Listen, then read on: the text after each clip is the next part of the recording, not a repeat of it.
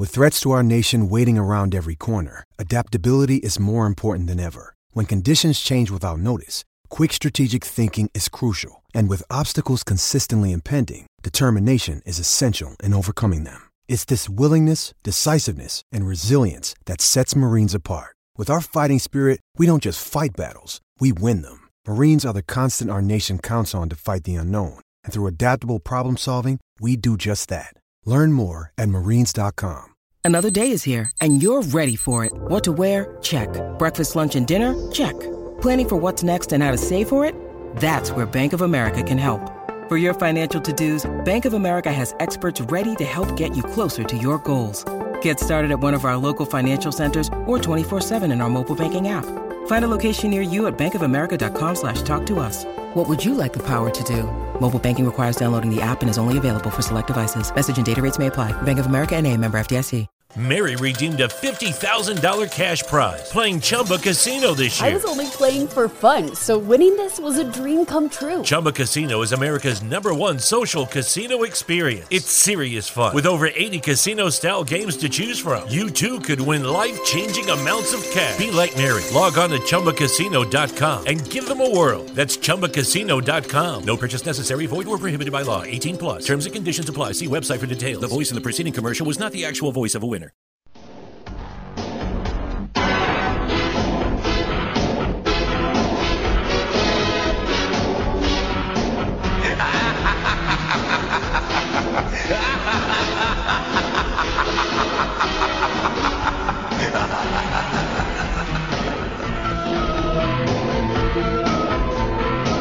This is the main event. Mark's podcast, brought to you by the Unhinged Sports Network and Belly Up Sports Network. I'm your first host, lifelong wrestling fan, former radio guy, and member of the Adams family, Troy. With me, as always, is the WCW watcher of classic wrestling and the main event collector. He is the big sexy to my medium sexy. Hey, yo, it's Greg. What's up, Greg? What up? Finally, a good one.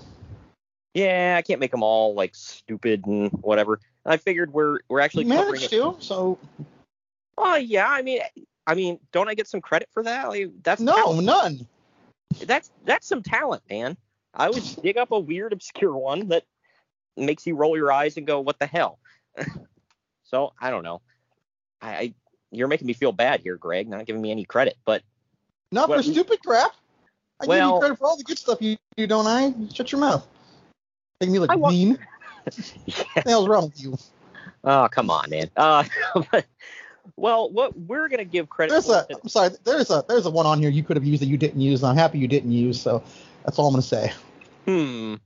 Well, now I'm curious. Like, what could it be? I didn't want to go with Harlem Heat again because I feel like I've used them quite a few times in the past. So, but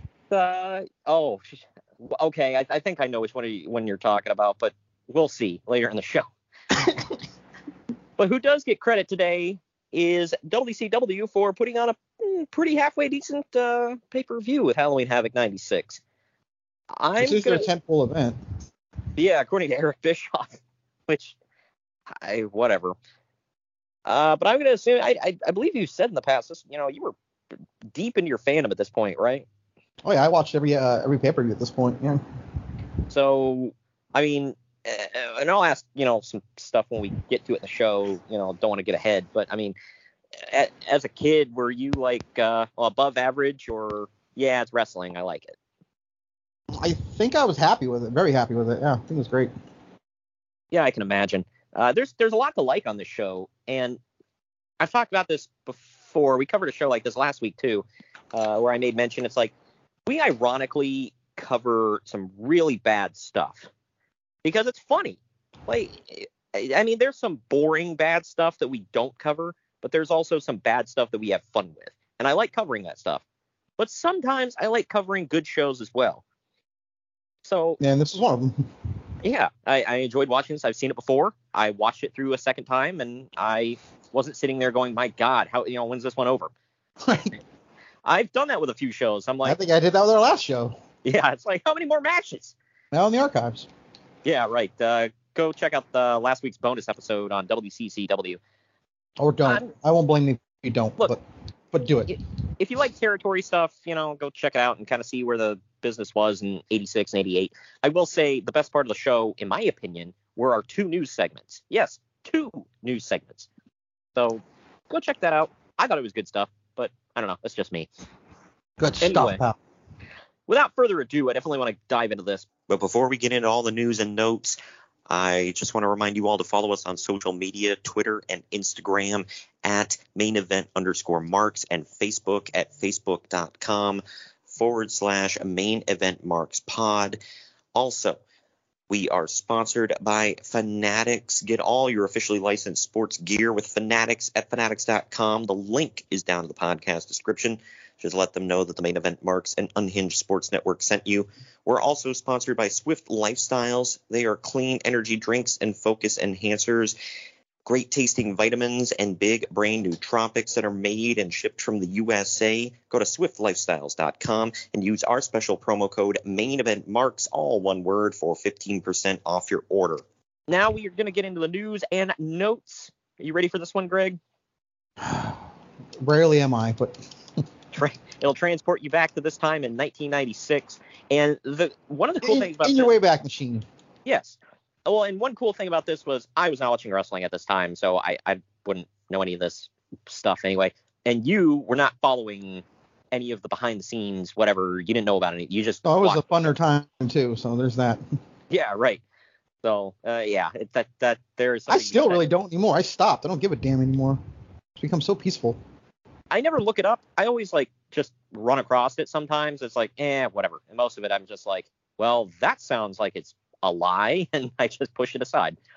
Well, we're going to take a pause here. When we come back, we're going to dive into all the news and notes from around this time in late October, early November of 1996.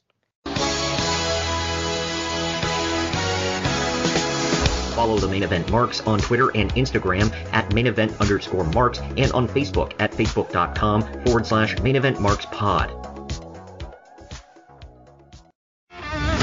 Get ready to rumble in your new Main Event Marks merchandise. We've got t-shirts, hoodies, masks, hats, stickers, pins, and much more on our Redbubble store. That's maineventmarks.redbubble.com. You can also pick up some awesome clothing items with the latest updated show graphics on our Bonfire store. That's bonfire.com/store/main-event-marks. Support your favorite retro wrestling podcast and pick up some cool swag on our Bonfire and Redbubble stores. That's maineventmarks.redbubble.com and bonfire.com/store/main-event-marks.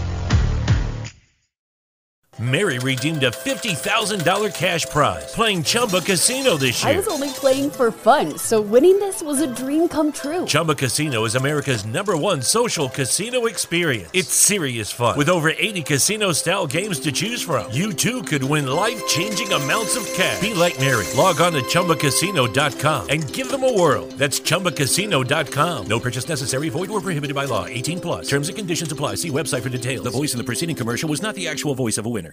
Whether it's Baker's Simple Truth Turkey or mac and cheese with Murray's English Cheddar or pie made with fresh Cosmic Crisp apples, there are many dishes we look forward to sharing during the holidays. And Baker's has all the fresh ingredients you need to turn today's holidays into tomorrow's memories. Baker's, fresh for everyone.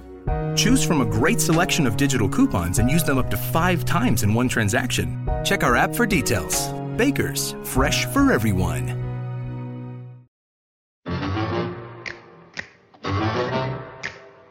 Main Event Marks are available wherever you get podcasts and on YouTube at youtube.com/C/Main Event Marks podcast. Now, back to the show. And we are back. And we're back. We're about to dive into the news and notes, but first, Yeats aims to provide the most unique and high-quality sunglasses on the market at an unbeatable price. They're built from the latest manufacturing techniques. Yeats shades are made for comfort, durability, and big Yeet moments. And on top of that, a percentage of all the profits go towards beach cleanups and other community outreach programs. No matter your style, their shades are here to help you chase your vision. Go to yeatsofficial.com and use the promo code BELLYUPPOD to save 10% at checkout. That's YEETZofficial.com and put in that promo code BELLYUPPOD. That's BELLYUPPOD to save yourself 10% at checkout. I'm going to start off with WCW on this one instead of ending with it, because I've got some stuff to end it with, man. Some stuff and things. Doesn't sound good. Yeah. Well, first off, Hulk Hogan signed a new 3-year deal with WCW just 4 days before Halloween Havoc. Hogan had a 5-year offer from WWF on the table that he turned down. WWF's offer was reportedly for $5 million per year and would have started with Hogan making a surprise return at the Royal Rumble and winning it, leading to another world title run as a heel. Whatever. Kind of interesting. What do you face? Shawn Michaels, Sid, Undertaker? Well, yes. What the hell would happen there? That's interesting. I know, and that would have killed the NWO dead within 3 months, 4 months, something like that. Like, there's no effing way. Like, I don't know how much of this I believe. Like, this was at the end of 96 where they were making... I feel like I heard Bruce Pritchard confirm this. Oh, really? Yeah, I think he said it on his podcast. So. Well, my thing is like $5 million a year. Like, what? Like, keep in mind... I mean, who are we talking about? Yeah. But keep in mind, WWF in 95, I think they lost money. I think everybody lost money in 95. And then in 90, well, no, I take that back. Eric Bischoff says they finally were in the black. Not by much, but they were finally in the black for the first time ever in 1995 under his leadership. And then 96 was obviously a better year for all companies. But were they making enough to justify $5 million? I mean, I don't know. Maybe they thought Hogan was really going to reel them in. Yeah, but I also say that it probably would have brought in bigger bucks, so it would have been a good investment. Yeah, right. And well, my thing is, like, he would have brought in, I feel like he would have brought in a lot of viewers at first, and then after a while they would have had to change it up a little bit, because at first it's like, oh, Hogan's back, and Hogan's a heel. So, it's a big deal. But it's like 5 years worth? I mean, maybe. Or he could have kickstarted something. You never know. Because like I texted you something last night about if Hall and Nash never jumped, would the Attitude Era really have happened, and all that stuff. Here's another one. I think it might have. They might have kickstarted. They kind of kickstarted when they were there, if you think about it. So. Yeah. The end of the New Generation era was very interesting, to say the least. Randy Savage's WCW future is still in question. He was still negotiating with Eric Bischoff during the week, but hadn't come to terms on a new deal yet. WWF had hoped to bring back both Hogan and Savage at about the same time and have them resume their WCW feud in the WWF, which would have been a huge blow to WCW. But with Hogan deciding to stay with WCW, it really hurt Savage's bargaining power with WWF. So right now, no one knows where he'll end up. Spoiler, he stays. Yeah, spoiler, he finishes out his career. He's the NWO and helps found the Wolfpack and all that stuff.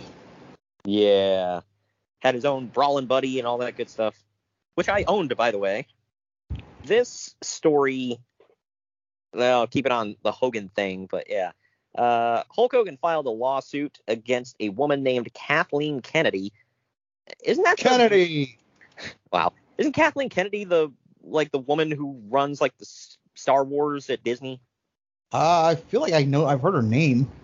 Yeah. I mean, obviously this is not the same one, but it's just like I had to think about it for a minute. I'm like, is it her name? I don't know. It's something Kennedy.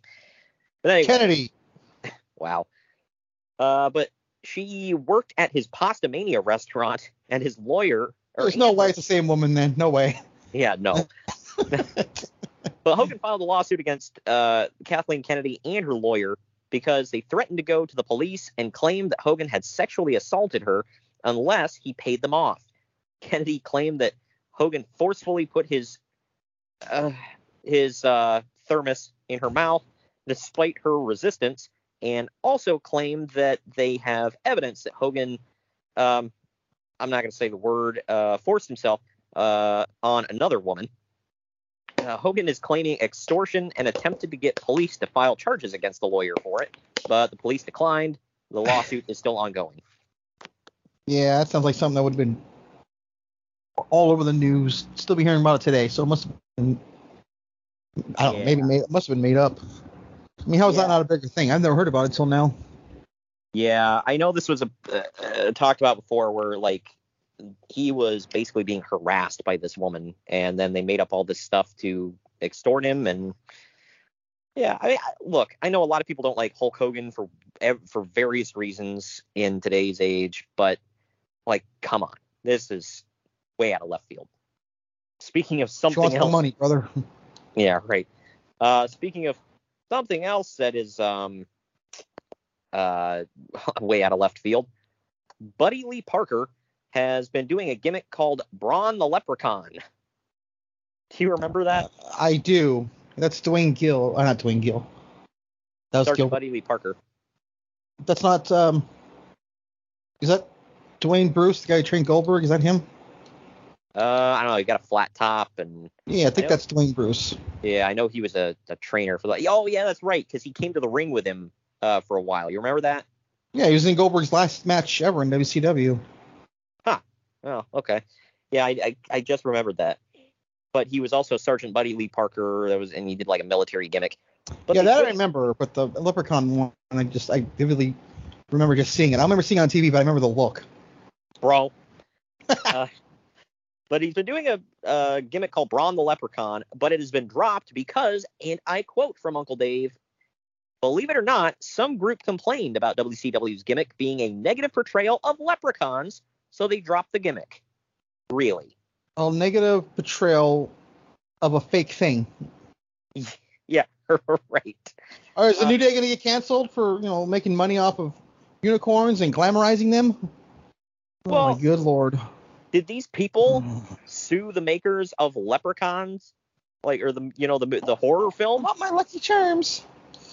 And yeah, what was that? That famous, but before Peter Dinklage took all the jobs for little people. This guy, he was Willow and whatever. Oh yeah, he was Willow. I don't know his name, but yeah. Yeah, I can't remember off the top of my head, but yeah, he was the Leprechaun. It's like, did they go after them? They're like, what? He literally killed people. This dude just beat him up. What the hell ever, man. People. Yep, got to complain about something, man.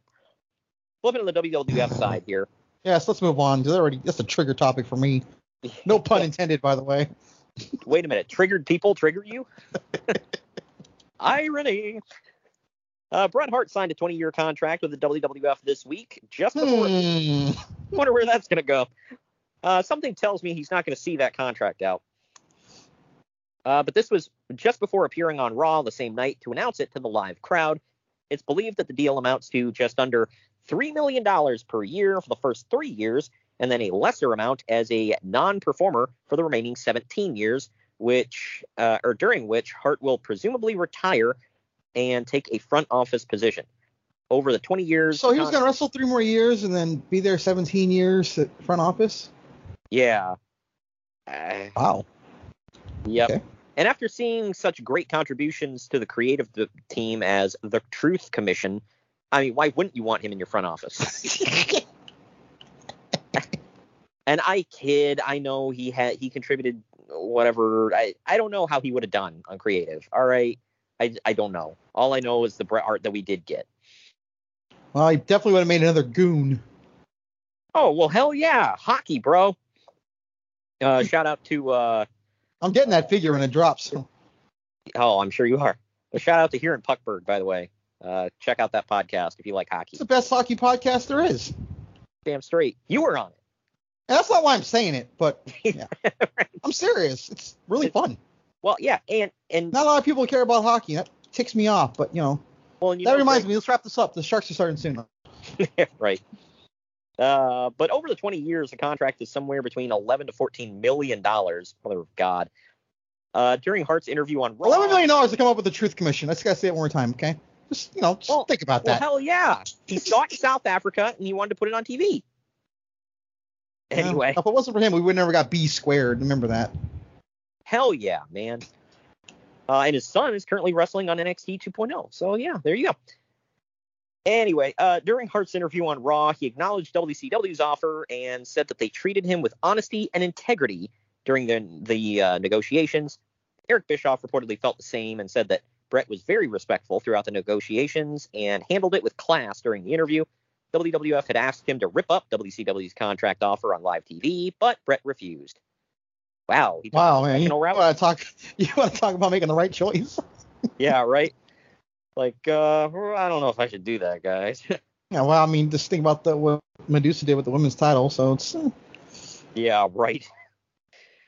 Okay, here we go, man. In Your House, Buried Alive. Okay, hold on. Every time you start something with "here you go," it's not good.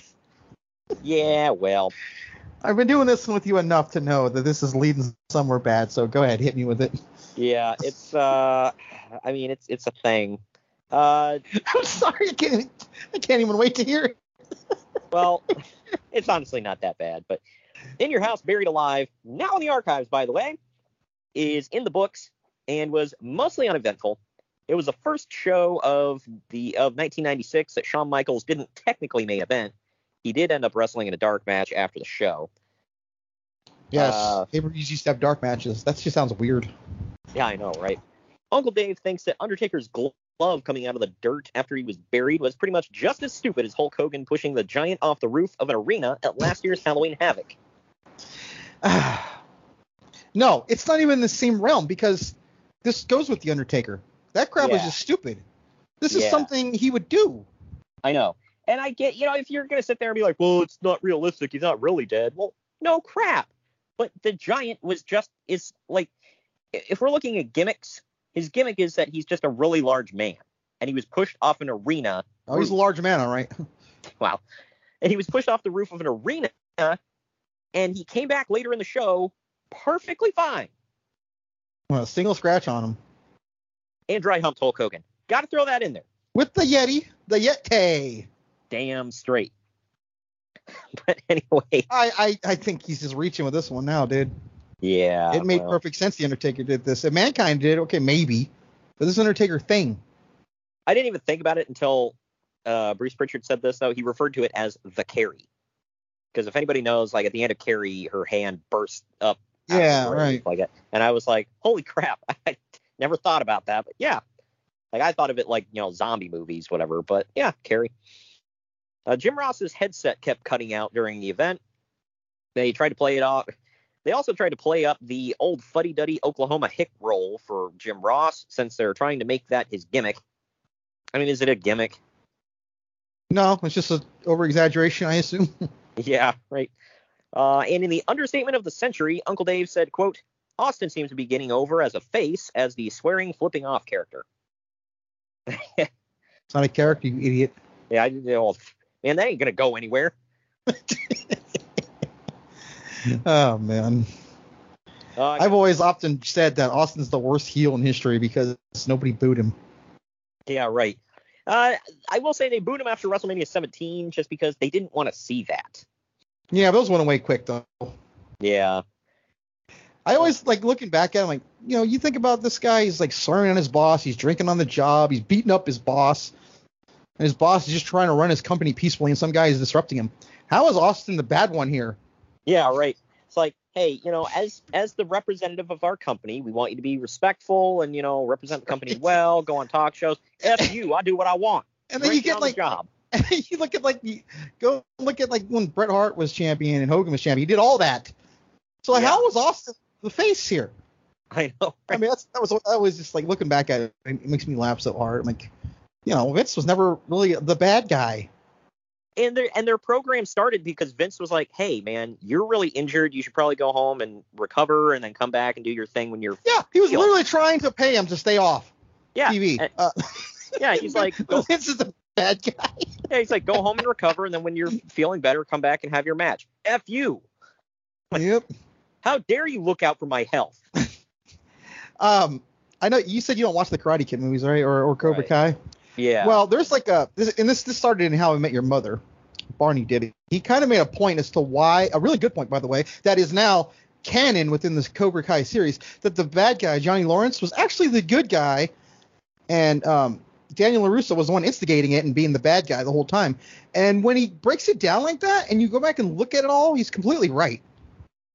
And I thought about that when I think about this. I'm like, do we really have the roles defined here correctly? I don't think we do. Yeah, right. Yeah, it's funny when you look at stuff like that and you're like, the good guy in this movie is a bad guy. I don't get it. Like, the motivations sometimes don't match up. But this one, speaking of, I wonder where this is going. Bodybuilder Akam Albright, who would eventually become Baracus. Oh, good God. Who the WWF recently signed, has been training for the last several weeks. Reportedly, he hates taking bumps, so they brought a mattress into the ring for him to learn moves on. Okay, I can tell you this with a straight face right now. I've never seen this man in a match in my life. I have, and I'll tell you what, you've heard of muscle, when they use the old saying, it's like, oh, those are just gym muscles, or you're built for show, I'm built for go. Like that was him, because he struggled doing a press slam. I'm like, dude, you are gigantic. How can you not lift a man half your size up above your head? It blew my mind. They actually sent him to ECW for a while to wrestle. So I remember seeing like clips of that, like if him there. I don't remember seeing a match, but I remember seeing that. Vince had a lot of faith in Paul Heyman that he could get something out of Baracus, and even Paul Heyman was like, "Look, I did the Sandman. I can't do crap. I can't do crap all with this guy." A hell of a comparison, huh? Yeah. Well, I was trying to think of like one of the least talented guys on the entire roster, and Sandman popped in my head. So. And you skip over New Jack. Okay. Well, that was the obvious one, but yeah.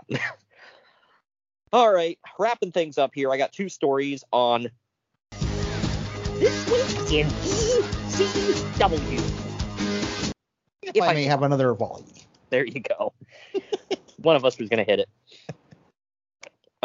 First story here. Devon Storm in ECW, who some of you may know as Crowbar. Yes, it was crossed my mind. Okay. Yeah. Like I know that name. Yep. But he was trash talking a fan, and the fan hit him with a cane, splitting Storm's brow wide open. In ECW? Yes. I don't believe you. I think you're lying. Yeah, right? I know. I don't believe this whole story. Well, that's it. I'm ending it right now. I'm hanging up. We're not. I can't deal with liars, dude. I'm sorry. Yeah, this is bullcrap, clearly. But it's just real quick. Tell me, was it in Philly? Does it by any chance say? I'm just curious. It doesn't say. Well, it's probably a solid bet. Yeah, that's either Philly or New York or Florida, one of them. So, but it split his brow wide open, forcing him to be hospitalized. He missed the show the next night because of it. Man, that must have been a freaking hard ass hit, dude. What did they use? You said a cane or? Yeah.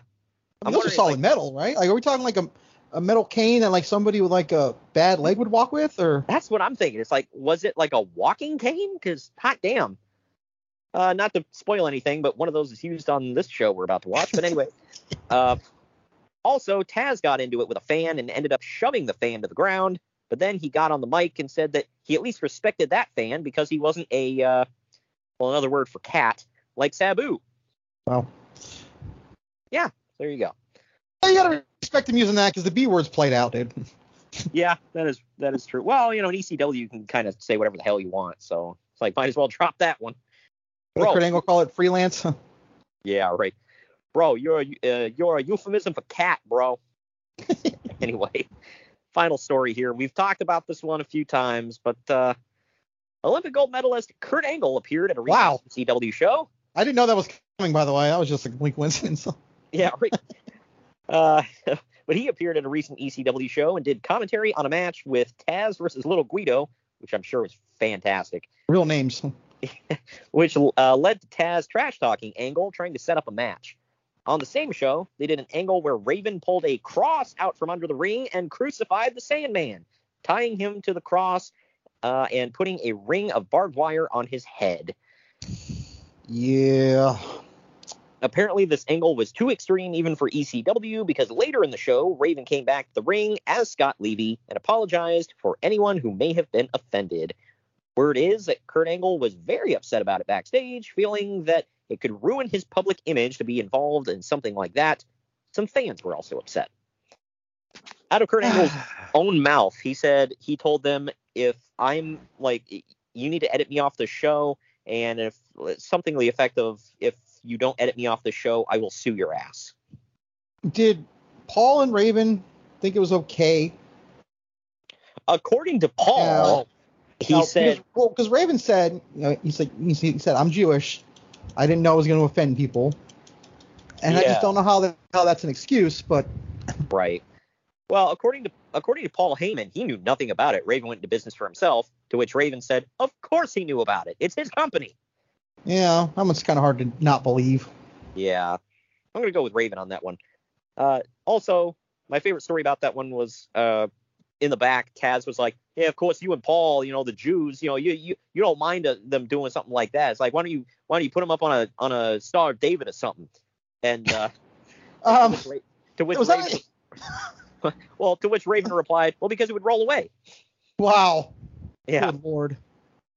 Yep. Yeah, because we all remember the famous Star of David crucifixion, right? Yeah, right. I think that one would just confuse everyone. They're like, why do they have a giant Star of David under the ring? That's even weirder than having a giant cross under the ring. But yeah, I don't know. And Kurt is apparently very devout Catholic, so he did not want to be anywhere near that. You could be like a devout, just a hardcore Jewish person and still not want to see this. I just don't understand why they went with this. I don't know.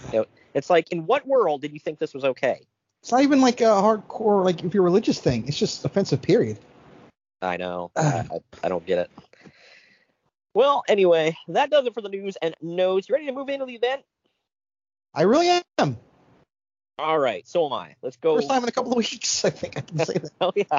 Well, Bound for Glory last week was good. That's right, yeah. I'm sorry. You know what? I keep forgetting we did two episodes of a weekly show on the last one. Right, so it felt like two shows. Okay. Yeah, we're coming off a double main event week. So this is our closing show, our swan song for October. But we'll talk more about that at the end of the show. Closing time. Good Lord. But we're going to take our final break. It's a great song. You shut your mouth. It is. But we're going to take our next break. When we come back, it's Halloween Havoc. Follow the Main Event Marks on Twitter and Instagram at @mainevent_marks and on Facebook at facebook.com/main-event-marks-pod. This message is brought to you by Belly Up Sports. No, just kidding. This is not an NWO promo. This is just me, Kyle Sullivan, aka Shaggy Von Doom, the host of Here in Puckburg on the Belly Up Sports Podcast Network. I have a hockey podcast where we talk about hockey fandom and the love of the game and where that leads you in this game we call life. Why am I on Main Event Marks telling you about this?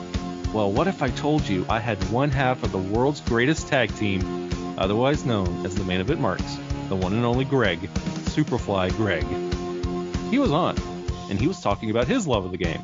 So you might want to come over and check that episode out. And if you like what you hear, you can check out the rest of our incredible episodes with our incredible hockey community, from PHF athletes, ESPN personalities, fathers of NHL players, and a whole lot more. Come by, follow the show, give a like, give a subscribe, and it'd be great to have you here in Puckburg. But enough about me. Let's get back to what you're really here for, the Main Event Marks, because they are the cream of the crop. Oh yeah.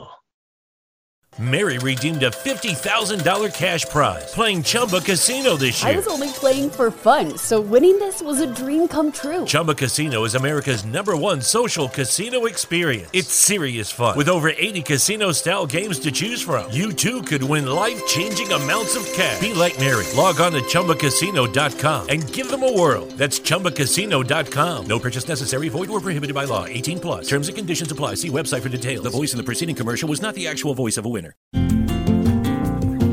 It's wintertime.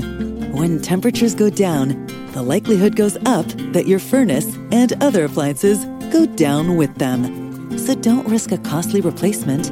Stay comfortable with coverage on the appliances you depend on most with the Service Guard Appliance Repair Program from Black Hills Energy. It's peace of mind in a plan. Visit blackhillsenergy.com/sign up to learn more.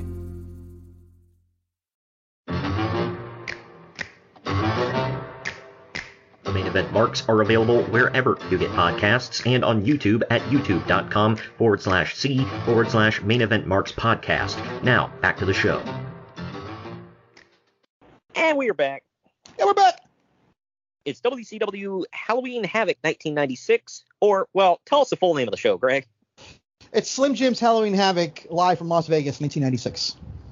Oh, wow. Okay. But the date was October 27th, 1996. The tagline, A Night of Terror and Suspense. And took place at the MGM Grand Garden Arena in Las Vegas, Nevada, which is now a frequent location for AEW events. The attendance was 10,000. Didn't they go to T-Mobile? No, well, I mean, not that I know of, as far as because I know they've advertised being at the MGM multiple times, so I think that's where they go.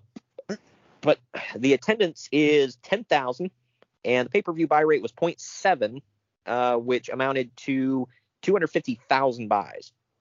So not bad. I think I was one of them. And the show actually broke WCW's all-time live gate record, bringing in over $220,000 in ticket sales and another $69,000 in merchandise sales, which was also a record. Half of the merch sales were NWO products, which has been a huge seller everywhere. No. Yeah, you don't say.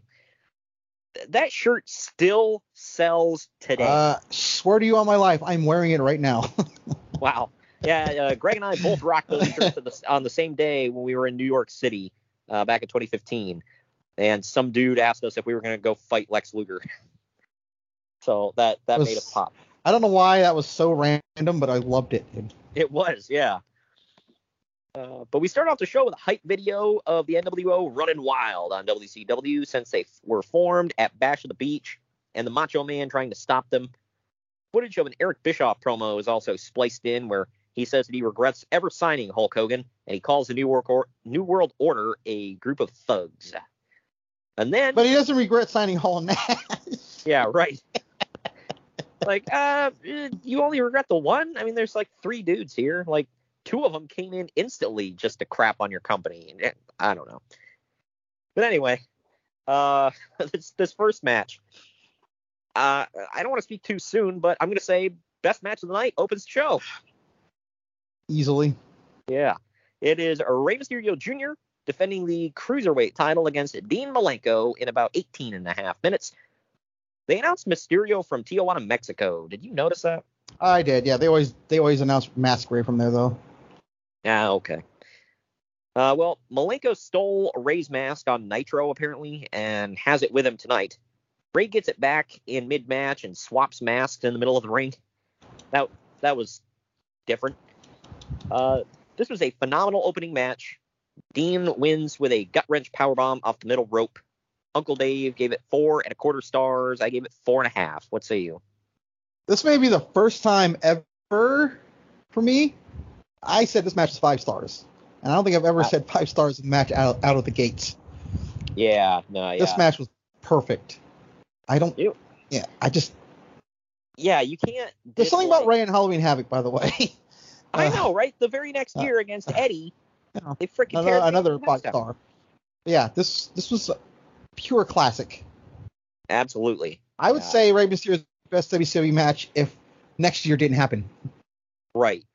And his 2 top opponents in WCW, and I mean, it carried over to WWF with Eddie, but his 2 top opponents were definitely Eddie and Dean, I would say. I mean, he had some good stuff with Psychosis and a few others, but I mean, those 2. My thing I always liked with Dean was, like, this was like one of the only times Dean Malenko was actually in the ring with somebody smaller than him. And he would do that fireman's carry gut buster off like the top or middle rope, and he would just freaking chuck Rey way up in the air, and he'd come down on his knee.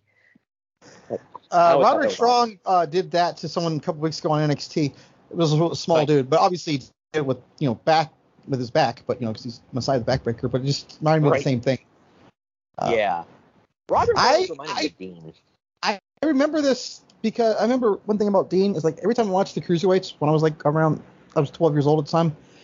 When I heard Cruiserweight, I thought nothing but high-flying guys, because it was always Rey Mysterio, Psychosis, Juventud Guerrera, Ciclope, Hector Garza. Do you see a pattern there? Yep. Dean was like a wrestler, and it's different. That's why I always wondered, why is he in this division? Like, it came off to me as a kid. It's like, oh, they only high fly. That's it. That's what Cruiserweights are. Well, he's in this division because, according to Nash and Hall, he was just a vanilla midget, So there you go. Okay, I don't get that because compared to Nash, a lot of people are smaller. I know. I'm like, dude, half of the people on the roster, more than half of the people on the roster are smaller than you. It's like you and the Giant. That's it. Like Hogan and Hall are like close. Yeah, I mean, if you looked at him and Hogan next to each other, you kind of eclipse Hogan a little bit, and he's a huge dude. Oh, yeah. Well, Nash is legit 7 feet tall, so that right there, man. I don't know, but in the back. Yeah, I love this match. If anyone goes back and watches this pay-per-view for one reason, this is the match right here. Oh hell yeah, yeah. When I saw this on the card, I was like, this is gonna be good. Now I got to be honest, I've seen them wrestle multiple times, so I forgot this was that one. They did have a classic at the Great American Bash a couple months prior to this. I think that was Ray's debut, actually. Now in the archives. But this surpassed, and that was amazing too. Yeah, right. This made that look like an indie match, like a high school pavilion. So good this was. I know. Yeah, that match was phenomenal. Now in the archives, Great American Bash 1996. I think it was our second podcast ever. Go check that out. But in the back, this interview is great. In the back. Sorry. Because it's Lee Marshall, and he says that it was going to be Ric Flair taking on the Giant tonight, but I guess Flair got hurt. He didn't really say because he was like, well, we all know what happened to Ric Flair. I'm like, I don't. I think he got beat up on Nitro. All the Horsemen did by the NWO. Ah, okay. I think it's that famous segment where they beat up Flair and spray paint his hair black. Oh, yeah. I think it's that one. Okay. Yeah. But yeah, so now Jeff Jarrett steps in for Flair. Jarrett steps into the frame now. Because, that makes sense. Yeah, well, if you can't get Ric Flair, you get Jeff Jarrett. But I don't know if you noticed this during the promo, he's still doing that stupid ha-ha crap that he did in the WWF. Yep. Like, it's just like... He still had the same gear. Yeah. It's like maybe just a thing. Well, it's like he would say a sentence, ha-ha, and something else, ha-ha. I'm like, shut the F up, dude. Is that a Nashville or a Tennessee thing or what? I mean, you've been there, right? I've never been. But. Yeah, no, I think he just did it to be obnoxious, and I mean, it worked. Well, I think it's one of those. Sometimes if you listen to enough interviews and stuff, you pick up on like if somebody has like a crutch, like a verbal crutch. I think that was his back in the day. Thank God he dropped it. But one I noticed about Seth Rollins, I haven't heard it in a while, but his thing, he would end every sentence with, huh? Like he would say something, what are you doing there, huh? Like, and he just did it all the time. It's like, it sounds like what like a father says to like a kid. Like, you listen to me, huh? Yeah, right. But anyway, Marshall says that the Giant has managed to chokeslam everyone, but Jarrett says that he won't chokeslam him, because he's special. Flair struts up now and says correct. Flair struts up now and says that there will be a line of women a mile long that will want to kiss him and Jeff Jarrett. Sure. Flair, I mean, they are handsome men. Oh, well, yeah. And Flair kept looking at something off the side of the frame. I don't know if somebody was giving him a countdown or something. It was super distracting through this interview because his eyes kept I didn't catch that. Yeah, go back. Now that I said that, go back and rewatch that interview because his eyes keep darting off to the side. And I'm like, what are you looking at? But he ends the promo by giving the Macho Man some encouragement. But now we go on to this, man. That's really weird, by the way. What? They're like mortal enemies. Oh, yeah. I know. I thought about that, too. I'm like, literally 1 year ago, you were beating up this man's father. And now you're like, go get him, Macho. Like, what the hell? Wrestling's weird, man. But up next, we get DDP, Diamond Dallas Page, taking on Eddie Guerrero in the Battle for the Ring. This went 13 minutes and 44 seconds. So this is the Battle Bowl ring, right? Yes. The Battle Bowl ring, or you can call it the Lord of the Ring. Yeah. Yeah. That was, even as a kid at 12 years old, I knew that this was a complete ripoff of King of the Ring. Yeah. Well, and Cody must have been a huge mark for this as a kid because he brought it back to the damn Dynamite Diamond. I am almost 100% certain this is Dusty's idea, so there you go. Yeah, I I woke up in a cold sweat with this idea called Battle Bowl. Did Dynamite do the? Did Dynamite do like the Lethal Lottery for theirs too? I forget. I don't think so. I don't even I didn't know anything was going on, and then all of a sudden, just MJF wins a damn ring. I have bad short-term memories. I don't remember what happened there, but I know that to get this ring, it was Lethal Lottery, and then like the Battle Royal, the one guy won. So. Well, and Cody really must be a mark for that, because in Ring of Honor, do you remember when he stopped carrying around the Ring of Honor title and he had the Ring of Honor? I didn't watch him in Ring of Honor, honestly, so I don't. Yeah, so he stopped carrying around the world title for a while when he was a champ, and he just had a big diamond ring that looked like the damn Battle Bowl ring, but it had the Ring of Honor logo on it. So and as his boy MJF do it, okay. Yeah. Well, and he was twice, by the way. I'll point that out. Say what? MJF won it twice. I gotta point that out. Yeah. Well, he was a heel in Ring of Honor. A heel. And so he would do what MJF does. He would knock people out with it with a punch and win his matches. So I'm like, why do you like the Battle Bowl and the ring, like the Lord of the Rings, so much? Like, whatever. I don't know. I mean, hell of an odd thing to pick out. I'll never ever fault the guy for wanting to be like his dad or trying to honor his memory, but damn, dude. I know. It's like, chill out. But this one wasn't as good as I thought it would be, I'll say. DDP ends up winning with the Diamond Cutter. But Eddie Guerrero wrestled sick here with a high fever and also broke a rib during the match, causing them to end it earlier than planned. So high fever? Ew, COVID. Wow. Uncle Dave and I both gave this 2.5 stars for average. What say you? I was surprised I only gave this 2 stars. I kind of got bored during this match, and like looking at who's in this, I'm like, what the hell? I can give them a little. I can give them some leeway for.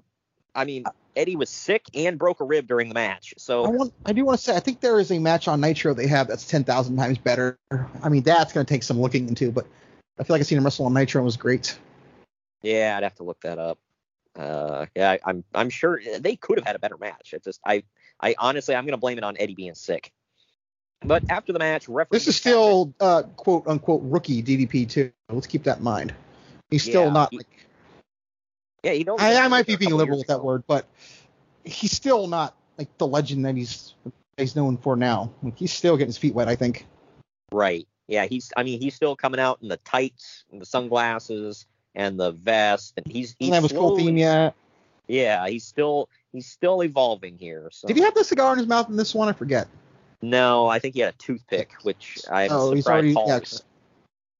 Well, I think someone. Boys, so. I think someone said from. I think Bischoff said from Turner Legal they didn't want him having a cigar in his mouth on TV for obvious reasons. I'm not going to argue with that, but Well, so think about the children. Anyway, after the match, referee Nick Patrick puts the Battle Bowl ring on DDP's finger and he celebrates. Now to the back. Mike Tenay is standing by with Macho Man Randy Savage, who hypes the main event with Hollywood Hogan. The two men picked the winner of the Slim Jim's Halloween Havoc sweepstakes to win a monster truck. Of course they do, because this is Mr. Slim Jim. Well, of course. They still get somebody to somewhat sound like him today. I'm looking at that figure right now, by the way. It's one of my absolute favorite figures I own. Yeah, I know. I regret not being able to get it. But Joan McCallick wins the Slim. Don't want to mess that one up. Wins the Slim Jim's monster truck. After this, we get an advertisement for pay per listen. Can we get that on this show? Yeah, we're going to start a Patreon here, guys, behind the paywall. But if anybody doesn't remember what pay per listen was, so educate me, please. Yeah, it was when the internet was still fairly young and whatever. They would like stream the event on their website. You could pay to listen in, like almost like a radio broadcast for the pay per view. Did we ever? Okay, I did not know that for one. Did we ever review Sorry Series in 1993 by any chance? I don't think we did. No. So I vividly remember at that event there was a booth up top. I think it was called Radio WWF, and I think it was Jim Ross and I want to say Gorilla Monsoon. Yep. What a hell of a duo that is. Calling it like on a radio style. Yeah. So that I knew. I did not know it was here though. Okay. Yeah, they experimented with it for a while. It didn't do well, and the logistics just didn't work out, I guess. But I mean, it was original. But Mike Tenay is now standing by with Dean Malenko. Dean says that he was more focused than ever, and that's why he beat Rey Mysterio Jr. tonight. He then says that he'll take on all comers for the Cruiserweight title. Now, in the crowd, that raspy voice. Not quite John Laurinaitis. Dude, have you heard him recently? Like, yeah. He can barely talk now. I'm like, oh, man. It's sad. Yeah. But in the crowd. Hey, he can still take hits in the ring, though. Yeah, right. Was it Malachi that hit him? Or? I don't know. It was MJF. I think it was MJF. Oh, okay. Malachi hit Arn, right? Yeah. Yeah, knocked the piss out of him. Dude, Tony Schiavone wanted to like get in that ring and beat the crap out of MJF when he did that. It was like, how dare you take out the Enforcer? Oh wait, no, I'm sorry. No. Oh, you're talking about Dean. Never mind. Yeah.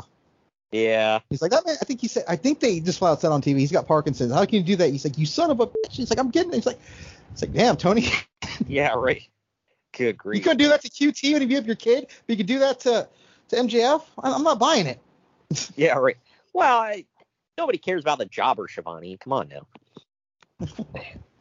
I'm just saying he's willing to take on MJF, but he's not willing to take on QT Marshall. Yeah. Something doesn't add up there, but whatever. Hey, I'm in that same boat. You don't want to mess with QT, man. But my name's Cutie. Wow. In the crowd, Ted DiBiase standing with the U.S. champion, the Giant. DiBiase. Not the U.S. champion, by the way. I got to point that out. The what? He's not the U.S. champion. Oh, he's not? I believe he stole that title. Yeah. Ah, okay. Well, DiBiase puts down Jeff Jarrett for turning down an offer to join the NWO. Don't worry, he'll accept that offer in about 3 years. Literally 3 years and 2 months from the day, I think. Yeah, right. The Giant then goes on some rant about sticking Jeff Jarrett to the floor, the wall, and the ceiling before choke slamming him. Then says something about making glue out of the Horseman. Yeah, because that made sense.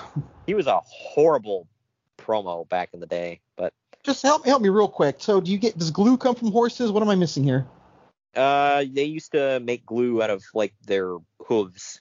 Okay, I didn't know that. Okay, I'll give them a little leeway for that, I guess. Yeah, that's why that was always like if you listen or watch like old cartoons or whatever with horses, they're like, I'm going to send you to the glue factory. So okay. Yeah, I don't know. I learned that from my dad. So I've learned a couple things in the show today. It's good. Yeah, I was 8 years old. But Giant and DiBiase then come to the ring through the crowd. I don't think DiBiase didn't stick around through this one. So this is the Giant taking on Jeff Jarrett with Ric Flair in his corner. This one went just shy of 10 minutes. Flair gets his own entrance, by the way. Yeah, Flair gets his own entrance, by the way, because he's too good to come out with Jeff Jarrett. And I'm not saying that sarcastic. I don't know why you're saying that sarcastic. Okay. Yeah, right. And he gets the biggest pop out of all these guys, by the way. I'm just gonna put that out there. I was shocked, really. I couldn't believe it. I know he got a bigger pop than Jeff Jarrett. Like what? And that honky ass music he comes out to. Jarrett bumps around a lot for the Giants. Okay, you can say honky because you're white. Yeah, exactly. I have a pass. But Jarrett bumps around. I can halfway say it. Sorry. Jarrett bumps around a lot for the Giant and gets overpowered by him throughout this entire match, just about.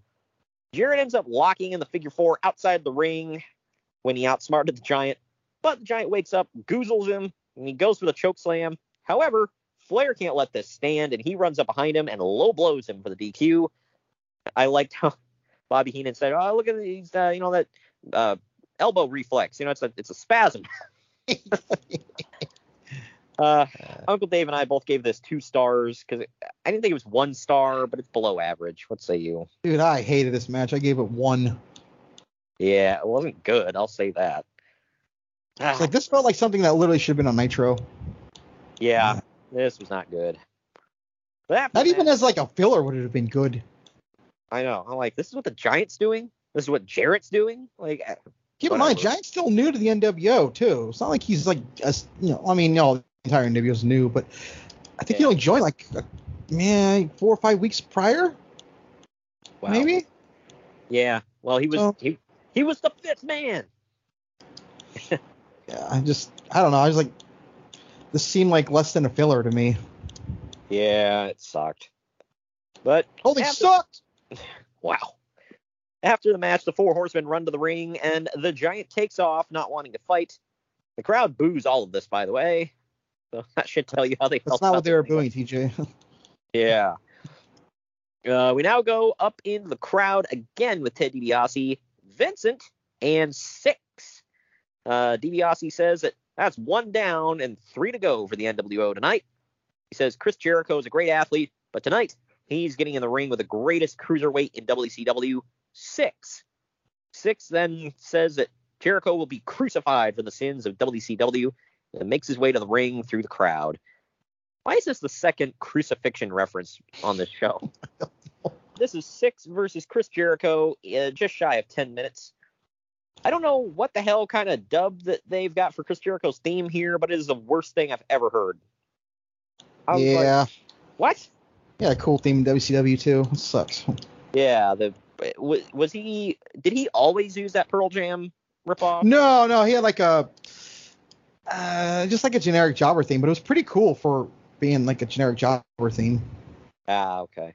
Yeah, because usually they dub over his theme with Break Down the Walls, but not here. It just looks horrible. Like when he comes out with that, like the visual. Yeah, weird. Yeah, but Conan, Big Bubba, and Kevin Sullivan of the Dungeon of Doom are all. Oh, hell yeah. Hell yeah, somebody's about to get their beard cut by Big Bubba. Dungeon of Doom angle, I think I've said this multiple times, was on fire. Well, especially in the fall of '96. Hot damn. Like, too hot to touch, man. 50% of that merchandise that was sold was NWO. The other 50%, Dungeon of Doom, clearly. I mean, duh. I wanted my Zodiac shirt, man. Hell yeah. It just said yes, no, yes, all down the shirt. Is that the second Zodiac reference I got into this podcast? What the hell's going on? I don't know. We're going to hell. But commentary is in a handbag. Commentary is very suspicious of Nick Patrick's intentions throughout this match, accusing him of being in the NWO's pocket. Patrick slow counts a Jericho pin, and Jericho argues with him. Once Jericho turns around, Six hits a spin kick on him for the pinfall win. Uncle Dave gave this 3.25 stars. I barely gave it 3 stars. It was pretty good, but it wasn't amazing. What say you? I gave it 2. Didn't really hate it. Didn't really like it. Kind of indifferent. Yeah, I almost gave it 2.5. I was like, I don't know. I'm trying to remember if these two ever did any more together. I can't remember. I really don't remember much of Six's tenure in WCW. I know Six is about to have an amazing ladder match with Eddie Guerrero at Sold Out. I don't remember him and Jericho doing any more stuff. My favorite thing about that match is, like, the match itself was great, and then you've got, like, that NWO dude just, like, yelling stuff over the I did like whenever the WCW guy would do something, like the guy would be like, loser. But he did say something about Eddie being a Mexican jumping bean. I'm like, oh gosh, that doesn't age well. Yeah. But Nick Patrick helped Six to the back after the match, leading to more accusations of him being in the NWO's pocket. Yeah, how dare he help a guy who was down? Yeah. Well, Six won the match. And he's in a neck. Patrick is in a neck brace. Why the hell is he helping Six? I don't know. That one could go either way, but there's something later on in the show we'll get to. But in the back, Iron Mike today. Iron Mike. I can't turn it off, dude. I'm sorry. Iron Mike today is standing by with Lex Luger, who looks like he spent way too much time trying to get the Farrah Fawcett haircut. Luger tells Arn Anderson that he spent way too much time questioning his integrity, and tonight he's going to see a side of Lex Luger that we've never seen before. Bobby Heenan says that with that hairdo, he looks like a famous actor. Tony Schiavone guesses, let me guess, Brad Pitt? And he goes, no. He's like, Fabio? No. And Brain says, more like Phyllis Diller on a good hair day. Oh, my God. I love Bobby Heenan. I'm glad I'm not the only one who noticed how weird his hair looked at this show, by the way. It looked unnatural. My thought was maybe he flew and he's one of those people that has that thing about him where if you fly with your hair, it gets kind of like crazy because the altitude change. Yeah, I don't know. I was just like, I don't know why the hell I'm trying to make excuses here. thrown out there. Well, it's like, did he try to get a blowout, and he's just like, what the? I don't know. But this next match is Arn Anderson taking on Lex Luger in about 12.5 minutes. During Luger's entrance, we zoom in on gravestones on the stage that say R.I.P. Crockett. Yikes. Yeah. I chuckled a little bit, I'm not going to lie. It's a little funny, but I'm like, wow. Okay. Makes you wonder, who did that? Was it Bischoff? Yeah, right. Somebody that didn't like Jimmy. Dusty's like, man, he screwed me on a payday. Put Jimmy Crockett on there, baby. And the funny thing is, his brother David still works there, or well, at this time, like David Crockett. Apparently, I think he stayed with WCW until they closed their doors, if I remember correctly. Yeah, where's Davy Crockett? Yeah, right. It's like, it's David. Damn it. You named a kid that. It's your fault, dude. It really is. It's like, you know what you're setting them up for, you bastard. But there's a lot of screaming and yelling from Lex during this one. I don't know if you noticed that. Oh yeah, that's Lex Luger's thing. After every move. I swear he would do it for a headlock takeover. I know. I'm like, dude, calm down. But he destroys Arn through this one, picking his back apart. The ref gets bumped at one point, and Arn tries to use a chair, but Lex stops him and slingshots him face first into the ring post, and then beats his back up with a chair. Luger then locks in the torture rack and gets the win via submission. I felt that the story told was pretty good, but I was honestly bored throughout at least half of this one. Uncle Dave gave it 2 3/4 stars. I just gave it 2.5 for average. What say you? I barely gave it 2. Yeah, it was okay. It didn't suck, but I don't know. Like I said, I was bored throughout a good 50% of this. But after the match, Luger won't break the torture rack, even with the referee pleading with him. Finally, Lex breaks it and flexes as the crowd cheers him on. Oh, you know, Greg, nobody liked Lex Luger. He was never over, okay? Oh, God, yeah, that old saying. After Luger leaves, Jeff Jarrett and Ric Flair come to the ring to check on Arn Anderson. Arn is eventually stretchered out. And keep this in mind, remember for later in the show, they let you know that Rick and Jeff go to the hospital, medical facility, pal. God dang it. With Arn Anderson. So they are not there anymore. Because, you need both of them there by your side, right? Yeah, especially Jarrett. I mean, he's the one. Yeah, right. Arn comes to, and he looks up, he sees Jeff, and he's like, "Am I in hell?" You mean he comes to, he sees Rick, and goes, wait, where the hell's Jeff? You don't matter. Yeah, it's like, Rick, damn it. Oh, thank God you're here, Jeff. Here, hold my hand. All right, this got too far. Oh, man. But anyway. I like Jarrett, by the way. People are going to hear this thing of crapping on him. I do like him, so. I'm back and forth on him.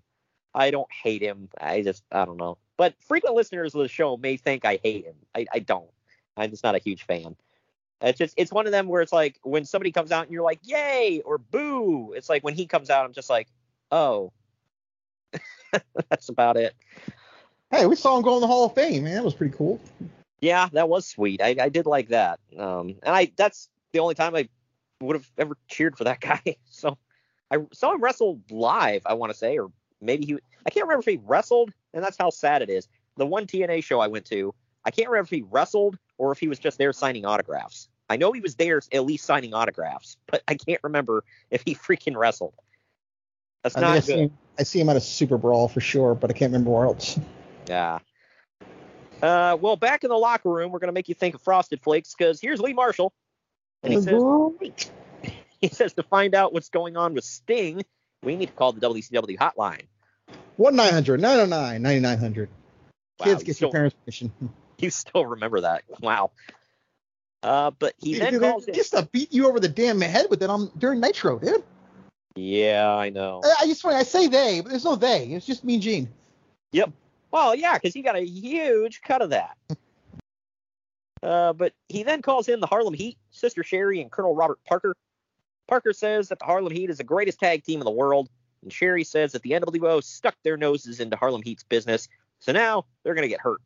Booker T says that the NWO are fake wannabe thugs, and tonight he and Stevie Ray are going to jump them. And then Stevie said something I didn't care enough to write down. Nash, we coming for you. That's all I'm gonna say. Yeah, right. That was only a couple of months ago, by the way. Oh, I know. Good grief. Wait, sorry. No, it's not. It's a couple months from here. My mistake. Oh, yeah. Okay. Yeah, a couple months from here.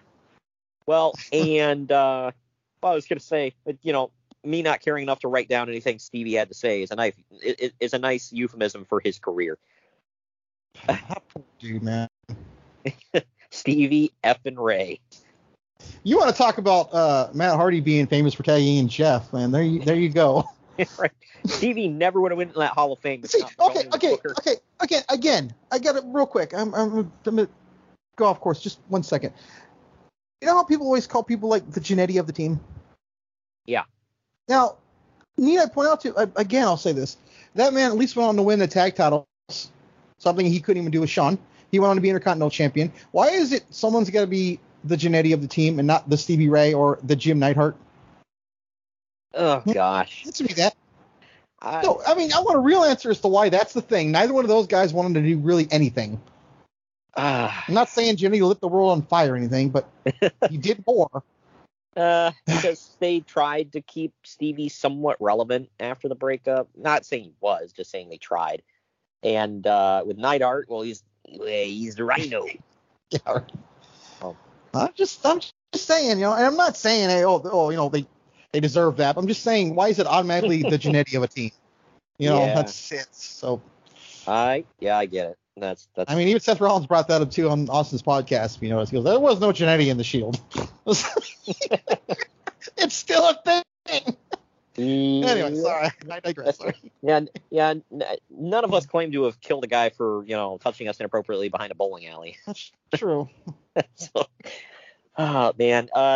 Stevie Ray was just what the hell? And I just now thought of this, by the way. Both he and Booker were members of the NWO, but in two different organizations. Yeah, but I don't count the Booker one because if you go and look how he joined them, Flair literally just said, "You're in," and he joined them, and then he got super kicked out 2 weeks later. So was he really in it? Yeah. Hell, Stevie was in a War Games match as an NWO member. Yeah, so that was. There's that. That was something. Good grief. Well, this next match, I think this is the one of these teams I think is the one you were referring to when you're like, well, you could have got worse with the opening. It is the Faces of Fear, Mang and the Barbarian, with Jimmy Hart in their corner, taking on the Four Horsemen team of Chris Benoit and Steve Mongo McMichael, with Woman and Deborah McMichael in their corner. Went just shy of 9.5 minutes. I will say it was the Faces of Fear, by the way. Yes.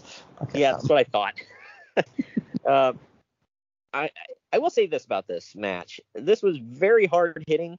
I actually enjoyed most of it for what it was because I went into it with my expectations on the floor. So, it can't disappoint that way. People tend to forget how good Ming was. Yeah, he was great. He still wrestles, I think, doesn't he? Or sporadically? Yeah, he pops up every once in a while. I don't know. He was just on Dynamite like maybe a month or two ago. Wow, nice. But Chris Benoit was a damn bump machine for the Faces of Fear in this one, because sure as hell wasn't going to be Mongo. When the referee... Mongo was another guy, by the way, that yells like Luger for every little hit, by the way. You notice that? I know. Who the hell trained you to do this? But when the referee isn't looking, Mongo blasts Mang in the head with the Halliburton, which, if anybody doesn't know, it was a steel briefcase. That's what a Halliburton is. But anyway, Benoit no-sells, getting his ass flattened for the past 20 minutes. He jumps right up and hits a swan dive headbutt and pins Mang for the win. Uncle Dave gave it a 1.5 stars. I give it 2.5 for average. What say you? I gave it 2. It was whatever. Yeah, it was just kind of here. But the real story of the Everyone match... prayed for Mongo, by the way, man. That poor guy is just fighting for his life, man. Oh, I know. What is it, Lou Gehrig's disease? Yeah, ALS. Yeah. I mean, that is what it is, but yeah. Yeah, so sad. It's like, I mean, we make fun of him, but not, we make fun of him in a wrestling capacity, not in a... I think some people don't realize that. There is a huge difference. Right.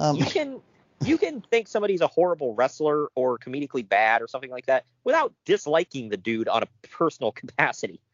Like, I've actually said this to people about guys like Vince Russo. It's like, I don't know him personally, I don't know how the hell he is. I'm just talking about in wrestling.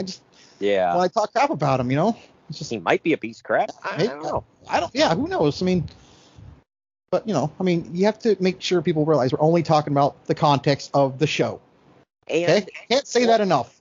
And it goes flip side as well. Like, you can be a fan of somebody's wrestling career with also thinking they're a piece of crap outside the ring. See this match.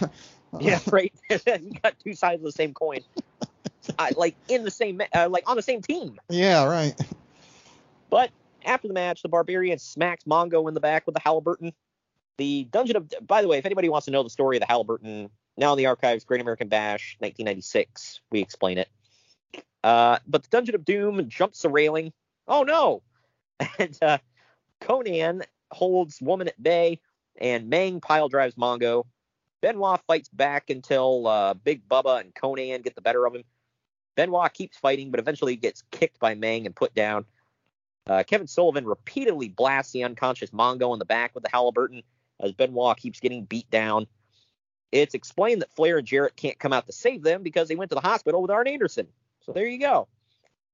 Kevin Sullivan. You got to admire continuity. Okay. Yeah, I will. Yeah, because the first thing that ran through my mind during this beatdown, I was like, where the hell are the Horsemen? And I'm like, oh, yeah, that's right. They went to the hospital. Okay. Makes sense. So I'm glad they weren't just like, oh, the Horsemen are idiots and they're not going to come out to save their friends.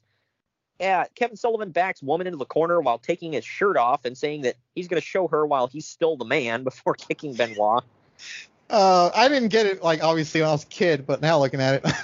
Yeah, it's like, this is case number 1 of things that won't fly in 2021. After the Dungeon of Doom leave, Woman tries to comfort the unconscious Chris Benoit. Oh, man. But up in the crowd... Yeah, Chris Jericho and break down that fourth wall. Anyways. Yeah, right.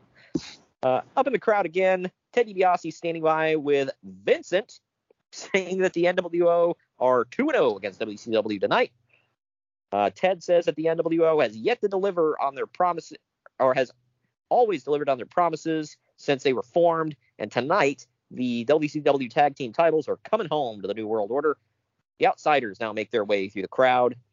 And just you mentioned Vincent. I just remembered I gotta make sure my Olive Garden's on the way. Sorry. Oh, you're getting DoorDash, huh? No.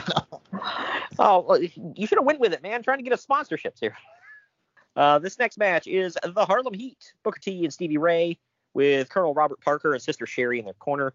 They're defending the WCW World Tag Team titles against the Outsiders, Kevin Nash and Scott Hall, in about 13 minutes. I need to point out, by the way, or maybe ask, when they called her Sister Sherry, were they talking in the way, you'd call a black woman a sister? Yeah, that's what I was thinking. Because, she's Sister Sherry. Because it's it's always curious because, then I'm thinking, Good Brothers, and they're both white guys. So, yeah, right. I don't know. I'm just trying to figure out the context. That's all. Not that it matters one way or another. Just trying to understand. Yeah, that's the only thing I could think of. Because, I don't know. Because as I was watching this, I was thinking about this. I'm like, man, how many times have I made that tired ass joke? The Good Brothers, 2 white guys. I mean, yeah, right. Then I look at Sister Sherry. I'm like, okay. It's even worse with her because she had a thick Southern accent. Yeah, right. And her quote unquote husband was a really Southern dude. Did they ever get married on TV? I forget. Yeah, and he dressed his nickname was Colonel Robert Parker, right. And he dressed like a freaking plantation owner. Which just makes us even worse visually. She often gets forgotten as one of the greatest managers ever. Oh, yeah. She was phenomenal. And right here, Booker T, 6-time champion, 2-time Hall of Famer, King of the Ring. Clearly, she had an impact. Yeah, right. And then there's Stevie Ray. Booker's one of my absolute favorites, too. So, right then there's Stevie Ray. Yeah. Holy crap. He did things. She only had the magic stick for one person each time she managed, and since there was a team, she had to pick one. So yeah, right. Go. Think about all the people she managed: Macho Man, Shawn Michaels. Yeah, so she never managed to, any scrubs, man. Except for Stevie Ray. Anyways, what the hell?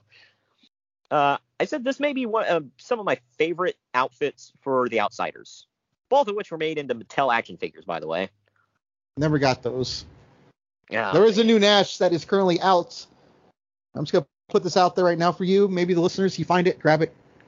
There's clearly a fight going on in the crowd, by the way, because everyone is distracted, even the wrestlers, at the beginning of this match. Yeah, Bischoff said it was 2 drunk idiots. So, Go figure. Yeah, he said it was 2 drunk idiots that security just took out with no what's the word I'm looking for? Issues. Yeah, no issues. They just dragged them right out. It was done. But people just were looking at them instead of watching the match. Like, okay, it's over. Yeah. This is the co-main event, so turn your eyes towards the ring. In their defense, the action didn't start for like the first minute and a half, something like that. So it was just mostly Hall flicking his toothpick at Stevie Ray and whatnot. So, but Sherry gets on the apron at one point. Hall flicks sweat at her. She slaps him, which was not a disqualification, by the way. And then Hall grabs her and kisses her against her will. She screams. Because that's okay. Yeah. Well, she screams while Colonel Robert Parker loses his mind. Things that wouldn't fly in 2021. Weren't they in the AWA together? I want to say yes. They were both in the AWA. I don't know about together. She was a wrestler then, though. Booker T hits the Harlem Hangover on Scott Hall. The ref is distracted, and Colonel Robert Parker gets his walking cane taken by Kevin Nash, who blasts Stevie Ray in the face with it, and then Hall covers him for the win. Uncle Dave gave this 3 1/4 stars. I gave it an even 3. What say you? I gave it 3. I really like this. I remember watching this as a kid. I think I was for Harlem Heat. Eventually, I would like the NWO more, though. Yeah, this was really good. They had their working boots on. It was good stuff, man. And I didn't know what to expect. I don't know if I ever said this, by the way, but Harlem Heat got me almost suspended from elementary school one time. Oh, yeah. Did you say, like, the stuff that they would say coming to the ring, into the camera? You said it during a football game or something? Well, yeah. It's like, I always loved the Harlem Heat when I was a kid. Like, I still love Booker T. Like I say, he's one of my all-time favorites. But, like, when you're a kid, you hear him saying this stuff, you say it too. You don't realize I shouldn't be saying this. This is a weird one. You know that weird dance that Dude Love used to do? The one with the legs crossing and the hands? Yeah. For some reason, my kindergarten teacher thought that was inappropriate, and I almost got sent to the principal for it. That's like literally a 70s dance, dude.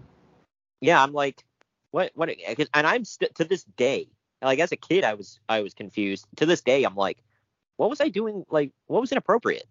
I don't get it. Man, I don't know. Yeah. Friggin'. Like, not to pull rank here, but mine was clearly inappropriate. I don't know what the hell yours was wrong. I know. It was weird.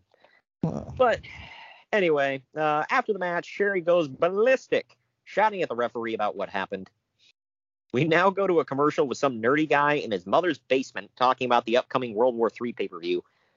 I'm not making fun of him. He's literally in a basement and says something. Well, he's literally in a basement, and he says something to his quote-unquote mom, who they turn to, and it's just the guy in drag.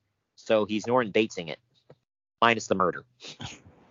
There's a quick little spoiler, by the way. They're promoting a pay-per-view that would absolutely suck. God, no. World War III not be that was a good one in a couple of years, I think. Matter of fact, I think the one previous to this was pretty decent, too. But 96 sucked. I don't even know. Who the hell won that one? Was it the Giant? The Giant. Okay. Oh, yeah, that's right. And they kicked him out of the NWO because of it, because he wanted his title shot. Macho Man won the world title at the last one, which was kind of a cool moment to see. Well, now in the archives, World War III 1998. We covered that last November, so go check that out. That one, well, I won't ruin it. You guys want to go listen to it in the archives, but it leads to one of the worst moments in the history of pro wrestling, Yeah, there's that. We're going to take our second to last break here. When we come back, we're going to dive into all things main event and wrap this one up right after this. Follow the Main Event Marks on Twitter and Instagram at @mainevent_marks and on Facebook at facebook.com/maineventmarkspod. Fanatics offers the world's largest collection of official sports apparel and gear from all the leagues, teams, and players that you love, including the NFL, MLB, NBA, NHL, NCAA, NASCAR, soccer, and golf. They even offer esports gear for the gamers among us. You can shop by brand, sport, team, or player. And if you sign up for Fan Cash, you get exclusive weekly deals. So head on over to Fanatics.com today. Fanatics is a sponsor of the Main Event Marks and Unhinged Sports Network. Mary redeemed a $50,000 cash prize playing Chumba Casino this year. I was only playing for fun, so winning this was a dream come true. Chumba Casino is America's #1 social casino experience. It's serious fun. With over 80 casino-style games to choose from, you too could win life-changing amounts of cash. Be like Mary. Log on to ChumbaCasino.com and give them a whirl. That's ChumbaCasino.com. No purchase necessary. Void where prohibited by law. 18+. Terms and conditions apply. See website for details. The voice in the preceding commercial was not the actual voice of a winner. Start a journey, not a fad. Kick off your fitness journey with up to $500 off Peloton Bike, Bike Plus, or Tread packages. Choose the package that will take your training to the next level with accessories like our cycling shoes, heart rate band, non-slip grip dumbbells, and more.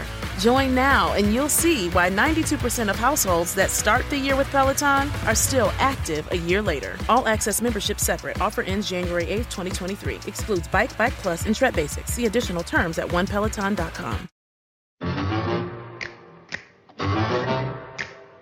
The Main Event Marks are available wherever you get podcasts and on YouTube at youtube.com/C/Main Event Marks podcast. Now, back to the show. All right, we're back. And we're back. Before the main event, in the crowd is Hollywood Hogan with a spiked blonde wig, standing by with Ted DiBiase and the Giant. Hollywood. How is it that Smart Mark says it, where he's like, the Giant? Yep. Who, by the way, has never been an official member of the NWO. Mark will not acknowledge that, so it's funny. How? Crap for that. I don't know. He won't put the Giants figure on his NWO. He loves the NWO, by the way. He's a huge Mark. He will not put him on the shelf. He does not count him as an NWO guy, and everyone gives him crap for it. But he was the fifth man, which led to six. Hey, you know what? Go talk to him and have fun. He's a lawyer. I bet you if you tweeted at him about that, he'd respond to you quickly. He's usually pretty good about it. Just so you know. Well, I might just to poke the bear, but he is a lawyer, so I mean, I don't know. Anyway. Dude, he failed to get Judas lyrics off of the Tron at the show when he had no music, so he's lost a couple of cases. He might be able to beat him. Yeah, that's true. Maybe I'll call Paul Heyman and figure it's like, hey, is your dad still alive? Can he argue this for me? But Hollywood Hogan instructs the crowd not to chant for Hogan, but chant Hollywood. Which is funny, by the way, that he's a Stone Cold heel and people are still chanting for him. I find that funny. But he plugged his new Three Ninjas High Noon at Mega Mountain movie, which I had to point out has an audience score of 29% on Rotten Tomatoes. And Santa with Muscles, which has an audience score of 22% on Rotten Tomatoes. I've seen High Noon at Mega Mountain. I've never seen Santa with Muscles. But... How dare you? Go out of your way this Christmas. I'll tell you what, it's gonna be on my Christmas list this year. Okay, it's gonna be Home Alone, all the way, Santa with Muscles. Okay, you happy? Well, personally, I mean, my list is going to consist of Jingle All the Way 2 with Larry the Cable Guy.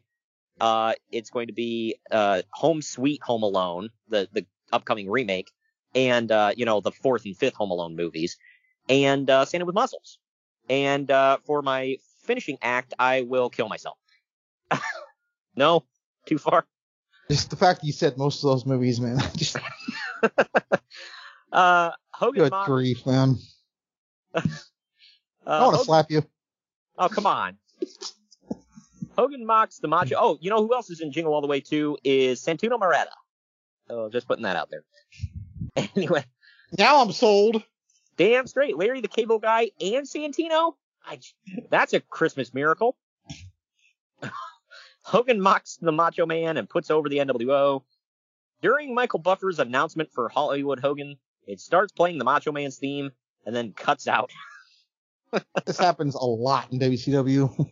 Like, dude, can you not wait for him to shut up before you start playing the music? It's funny because I think during Hall & Nash's interview at Bash of the Beach 96 before the match, they started playing Sting's music. And wow. which is funny because going back and looking at it, like, it was them two, and you're thinking, okay, who's the next guy? Who's the third guy? Then music starts, and you're thinking, is it Sting? Then he comes out with Luger and Savage after they stop the music. They do the promo, comes back on, he comes out with them. But it's just funny how it happened twice within the same couple of months. The same year, but in a couple of months. Man. Yeah, I mean, it really is true that nobody can rival WWE's production, man. During Macho Man's entrance, he calls out the Macho Man Slim Jim monster truck, which, yes, has a giant cowboy hat on top of it. A major market in the group, by the way, owns that cowboy hat in his backyard. That giant one? Mm-hmm. What the F? How? I don't know. I never got the story on that, but he has it. It's in his backyard. He must have looked up that Joan McCallick or whatever. It's like, hey, can I buy just the hat? You can keep the truck. But he gets on the mic and tells Hogan to send his goons to the back, which doesn't happen. But anyway. I'm sorry, have we talked about Hogan's hair yet? I brought up that he was wearing that stupid effing wig. I'll bear this repeating. It does. But this one is hair, dude. You look like Joe Gatto from the Practical Jokers when he spikes his hair because he's got nothing on top. Yeah, right. But this is Hollywood Hogan with Ted DiBiase, Vincent, and the Giant in his corner, defending the WCW World title against Macho Man Randy Savage. Went about 18 and a half minutes. I see the one I really want him to get out of there is Vincent, because he's the dangerous one. Well, yeah, he's the bodyguard of the WWE. He's the enforcer. Yeah, right. It's just, hey, what was he part of that team that was in the War Games? I can't remember. He was not. Okay. I mean, not in the War Games. I think he was probably at the cage side. Yeah, he was not in it. Yeah, well, that's a missed opportunity. Anyway. They got Stevie F and Ray, though, dude. Oh, well, yeah, him and Buff F and Bagwell. I mean, like that. Oh, no, you're mixing up a couple War Games, actually. That's the next one. Oh, my bad. But Hogan begins the match with the sunglasses and wig still on. That should tell you something about the physicality we're about to see. Because throughout his entire career, he wrestles with the bandana on. It lasts for about 12 seconds, but the wig and glasses are going to last longer. Am I right? Basically. Well, Hogan stalls and avoids physical contact for like ever. Macho Man eventually takes off Hogan's sunglasses and wig and puts them on himself. I laugh. Both men use a chair with no DQs called. Miss Elizabeth. Well, then you hear Schiavone saying the referee's being lenient with the rules, though. He kind of. Yeah, right. But I'm just saying at least he tries. Yeah, but I swear to God, you better not throw somebody over that top rope or you're done. Yeah, right. That's cardinal sin number 1 in WCW. They brought that up during the last match. They were like, did he throw him over or did he just fall over because of momentum? It's like, shut the F up. That would make a lot more sense if they had the rights to the Royal Rumble and they didn't want to crap on the concept of that. I would totally understand it. But since they don't, I don't get it. The one night a year where you can throw men over the top. Right. I mean, at least it would be something. So lame. But yeah, it makes sense, but it'd still be lame. But Miss Elizabeth runs to the ring when Savage is in trouble, and Hogan shouts at her to get in his corner. Later, when Liz comes into the ring to check on Savage, because, you can do that in the middle of a match. Again with the sarcasm. Hogan pulls her into the corner and argues with her before missing a leg drop on Savage. Liz steals the foreign object from Hogan that he was about to use, and Hogan turns around and accidentally clotheslines the referee, as Nick Patrick now runs out to be the new ref, to everybody's collective groan. Macho Man hits the elbow. Yeah. Oh, well, come on, man. You get to see the epic effing mullet again, man. It's Kenny Powers. But that's true. You always have to get me back. I like that. Thanks. Damn straight. Macho Man hits the elbow drop, and Nick Patrick counts to 2 before grabbing his neck brace in pain, stopping the count. Oh, man. And he would repeat all this crap in WWE. But Savage punches Patrick, takes off his neck brace, and rips off his shirt, because, we all wanted to see that. Hogan gets a spike. I've about had it with your sarcasm, dude. Right. Hogan gets a spike, which I assume he stole from Kevin Sullivan backstage. Macho Man takes it and jams it into Hogan's face. No blood, by the way. Gotta point that out. DiBiase gets involved now. Now, the Giant runs down and chokeslams Savage on the outside of the ring before dragging him inside, dragging Hogan on top of Savage. for Nick Patrick to count the 3. This was a slow, overbooked mess. WrestleMania 5, this was not. Uncle Dave said, quote, "The ghost of Hulk Hogan pinned the corpse of Randy Savage at 1837. Holy crap. Of what turned into a Jimmy Valiant-style comedy match, which made no sense given the storyline of this as the Ultimate Grudge match." You gotta give it to Uncle Dave when he gets one like that. Yeah, I popped. He and I both gave it 1 star. This sucks. What say you? I gave it 1 as well. I don't like using this word too much, but man, yeah, it was completely overbooked. Like, why do we need all this? Yeah, it's Hogan and Savage. What the F, man? You can, I don't know. I see the same crap going on Dynamite with the Elites. And like, dude, this is like so unnecessary. I don't know. By the way, I pointed out, I said this was not WrestleMania 5. No, this was 7 years later. And it sucked. It's hard to believe, by the way, it's only 7 years later. I know. It felt like an eternity. Yeah, I just like, on top of that, though, the match sucked itself. Yeah, I can even take that out of the equation. It just was horrible. Yeah. Now, do you remember what we said earlier? What is it about Rey Mysterio with Halloween having amazing matches? Yeah. What is it about Hogan and having horrible matches? I know. I can't recall one good match. The year before this, that was that debacle we spoke of with the Giant, with the dry Cobo Hall. Yeah, well, first throwing him off the roof, that was horrible. Let's keep in mind, that was an actual match too, quote unquote match, the monster truck match. Then he threw him off there, and then the match happened, and it sucked. And then this year faced Macho Man, it sucked. 97 was, I think it was Age in a Cage, right? Wasn't it? Was it 97? Yeah, I want to say yes. Yeah, and then we all remember how bad 98 was with the Ultimate Warrior, arguably the worst match in history. So what? WTF with Hogan and Halloween Havoc, dude. Yeah, I really don't have an answer for that one. What the hell was 94? Him and Flair. That might have been Vader. Oh, Flair, okay. That was Rage in a Cage. Okay, so that one was maybe that one was Age in a Cage. I don't remember that one being good or bad off the top of my head. I'd have to see it, but yeah. Well, it's him and Flair for the 5,000th time, so I don't know. They just beat that horse to death when he came to WCW. I do, real quick, I do like in 1997 when he fought Piper in the cage, and I guess someone said it was the greatest cage match in history, which, by the way, it sucked.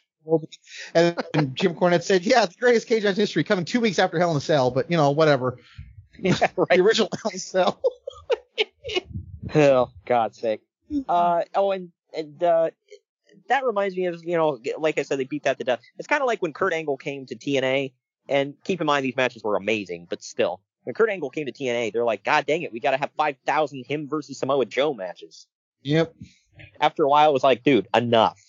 Yeah, I fear what they're going to do with Braun Breaker and Big E or Lashley one day. Oh, yeah, Because I feel like they match up really well. I'm like, oh, man, they're going to beat the crap out of that. I'm hoping they don't kill Bryan Danielson versus Kenny Omega by doing it 500 times, too. But after the match, Hogan's still knocked out, so the Giant brings in a bowl of ice and dumps it on Hogan, who flails around, jumps up. The frick, man.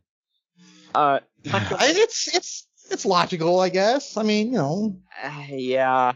Just whatever. I will say this. It's better than, don't ask me what the event was. It was in 95, I want to say. Him and Macho Man were on the same team. Hogan, that is. Pronouns, pal. Hogan and Macho Man were on the same team. Hogan got beat up, and to wake him up, Macho Man hit the elbow drop off the top rope, and that, snapped him back into life. Yeah, he hit the move that he's won titles with, so snap someone to life. Yeah, that'll wake his ass up.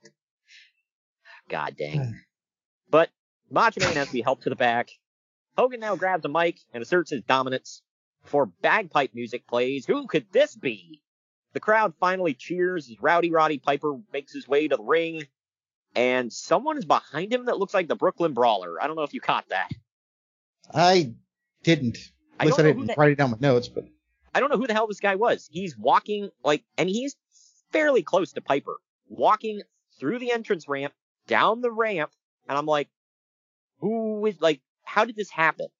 Because you never see him on camera after that. He's not a part of this. Who is that guy, and why was he allowed to just walk down the center of the ramp while Piper's coming out. Was he security?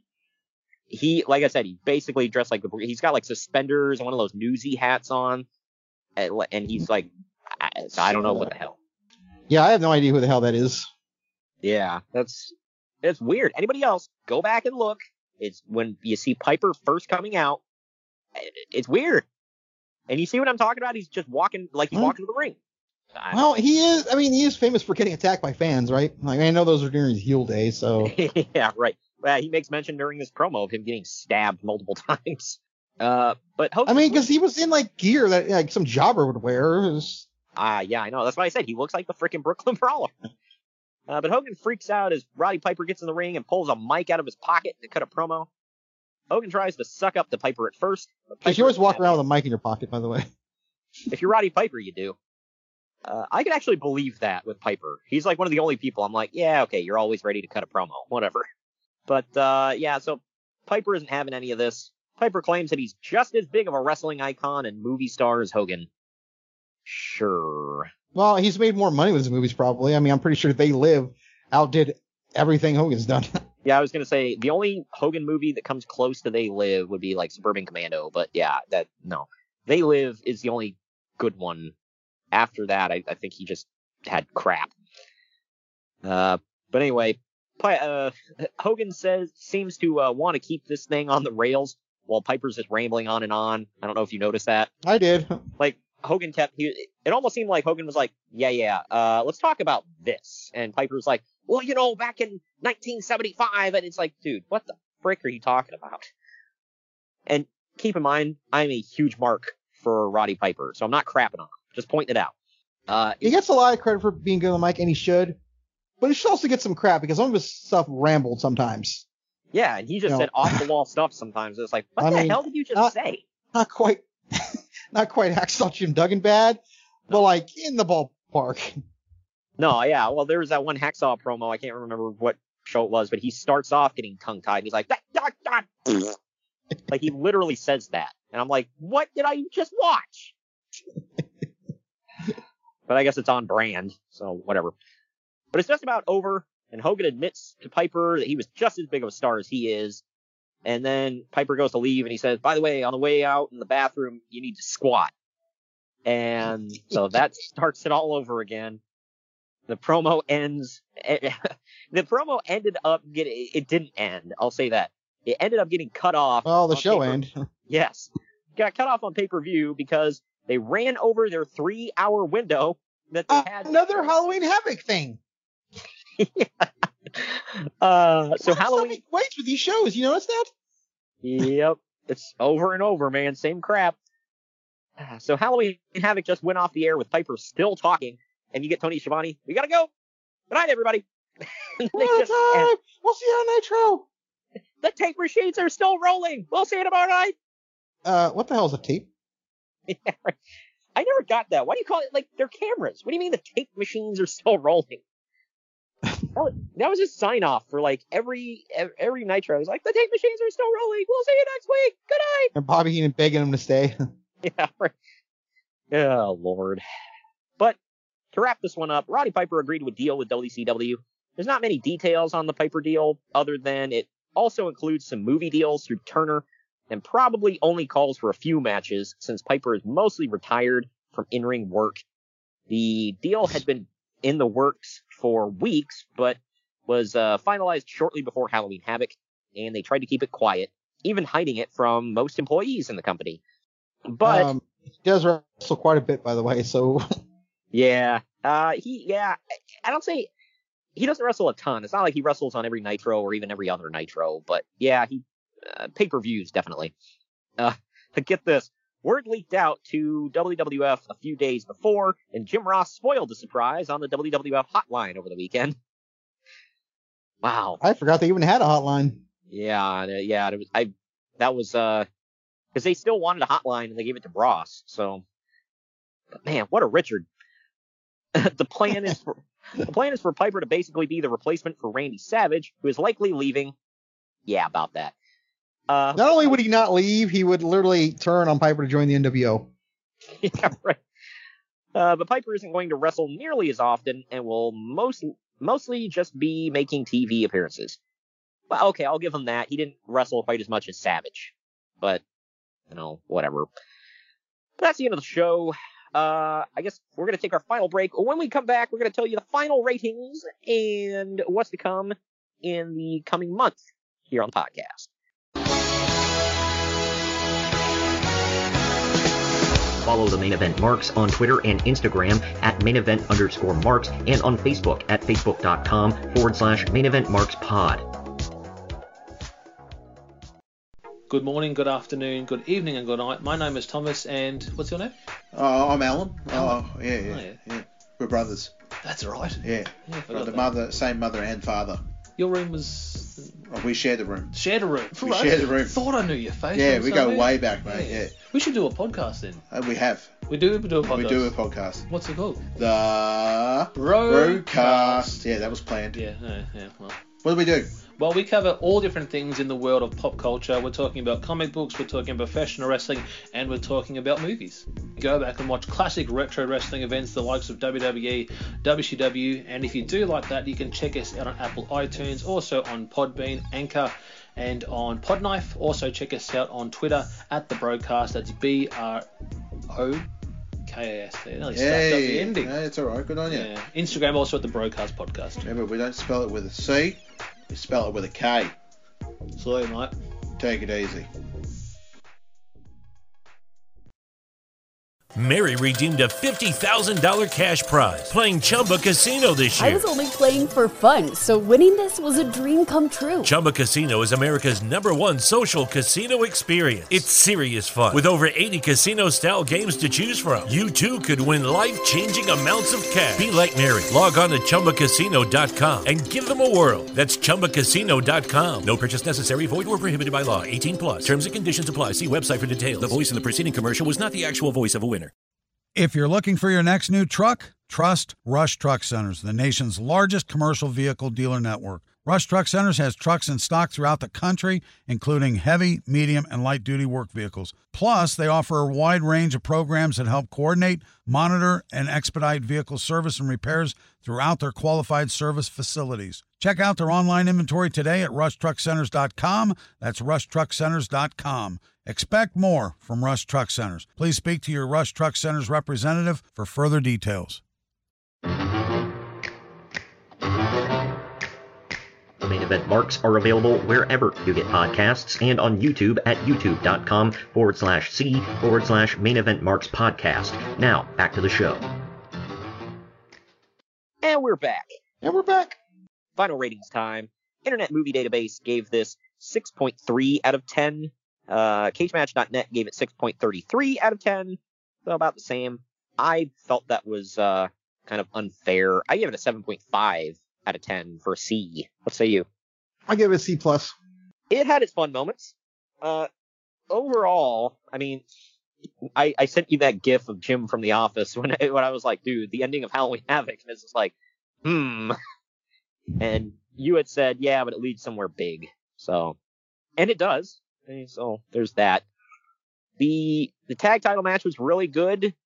The other tag match was not bad. Anderson Luger was okay. Six Jericho was good. Giant and Jarrett was what it was. DDP and Eddie was okay. And the opening match was phenomenal. Yes, that main event sucked, but whatever. Yeah, I mean, you see, like we talked about, you see Hogan in the main event of a Halloween Havoc, you kind of know what you're signing up for. So it is what it is. But that wraps up October, man. Can you believe that? We're heading into the final 2 months of the year 2021. Thank God. It feels weird though. I just want to get this year over with so I can get to WrestleMania. I've been waiting 3 years for this. Oh wow. Yeah, this is nuts. I don't know. It doesn't feel like it should already be November to me. I don't know. But you know what November is, man, as a WWF fan or WWE fan? It is Survivor Series month, and we're bringing a couple of them to you. One of them, this first one on November 3rd, I believe you said you were a big fan of this one. It's Survivor Series 1991. Yeah, it's probably my favorite one ever. Wait, okay, no. 90's my favorite one ever. Okay. Did you like 91? 91 is my favorite one ever. Okay. Did you like 91? 91 is my favorite one ever. Okay. 90's my favorite one ever. Okay. Did you like 91? 91 is my favorite one ever. Okay. Did you like 91? 91 is my favorite one ever. Okay. Did you like 91? Yeah, I was a kid. No, I hated the hell out of it, but looking back at it now, I kind of like it, yeah. Yeah, right. Well, Hogan almost gets his neck broke, brother. If you believe anything he says. This event is actually the reason why, to this day, I believe, The Undertaker does not like Hulk Hogan. So, yeah, and we'll get into all of that next week on the show.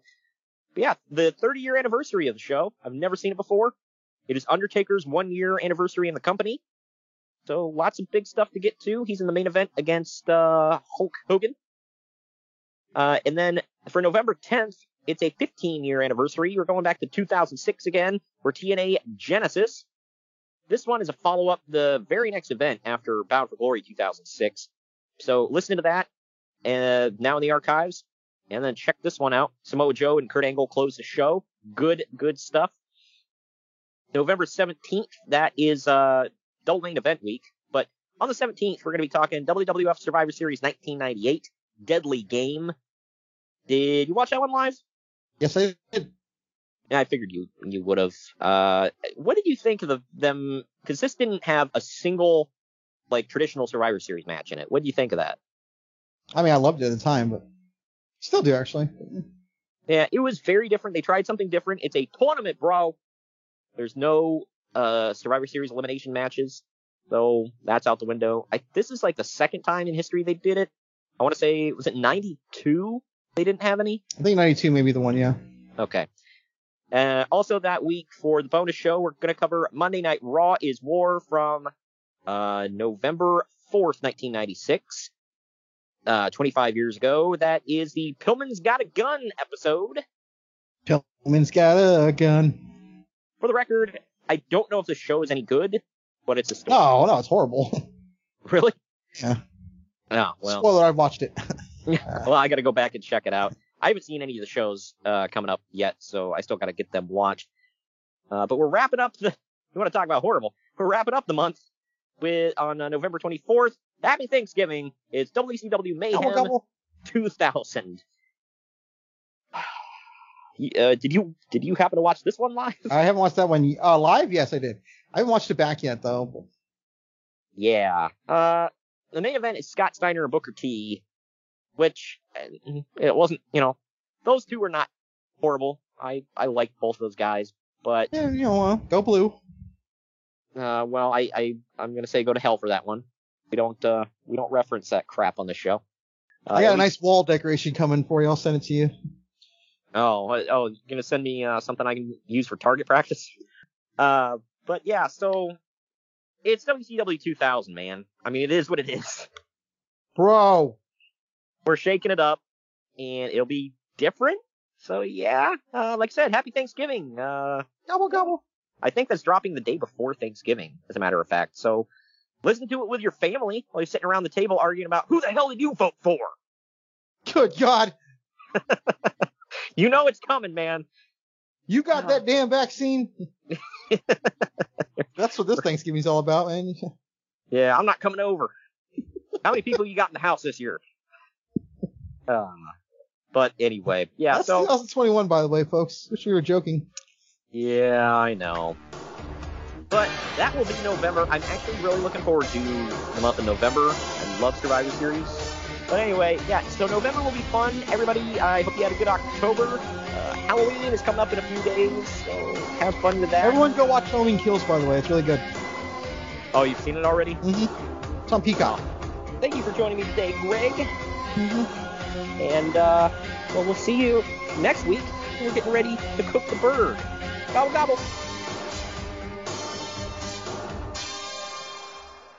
Mary redeemed a $50,000 cash prize playing Chumba Casino this year. I was only playing for fun, so winning this was a dream come true. Chumba Casino is America's #1 social casino experience. It's serious fun. With over 80 casino-style games to choose from, you too could win life-changing amounts of cash. Be like Mary. Log on to ChumbaCasino.com and give them a whirl. That's ChumbaCasino.com. No purchase necessary. Void where prohibited by law. 18+. Terms and conditions apply. See website for details. The voice in the preceding commercial was not the actual voice of a winner.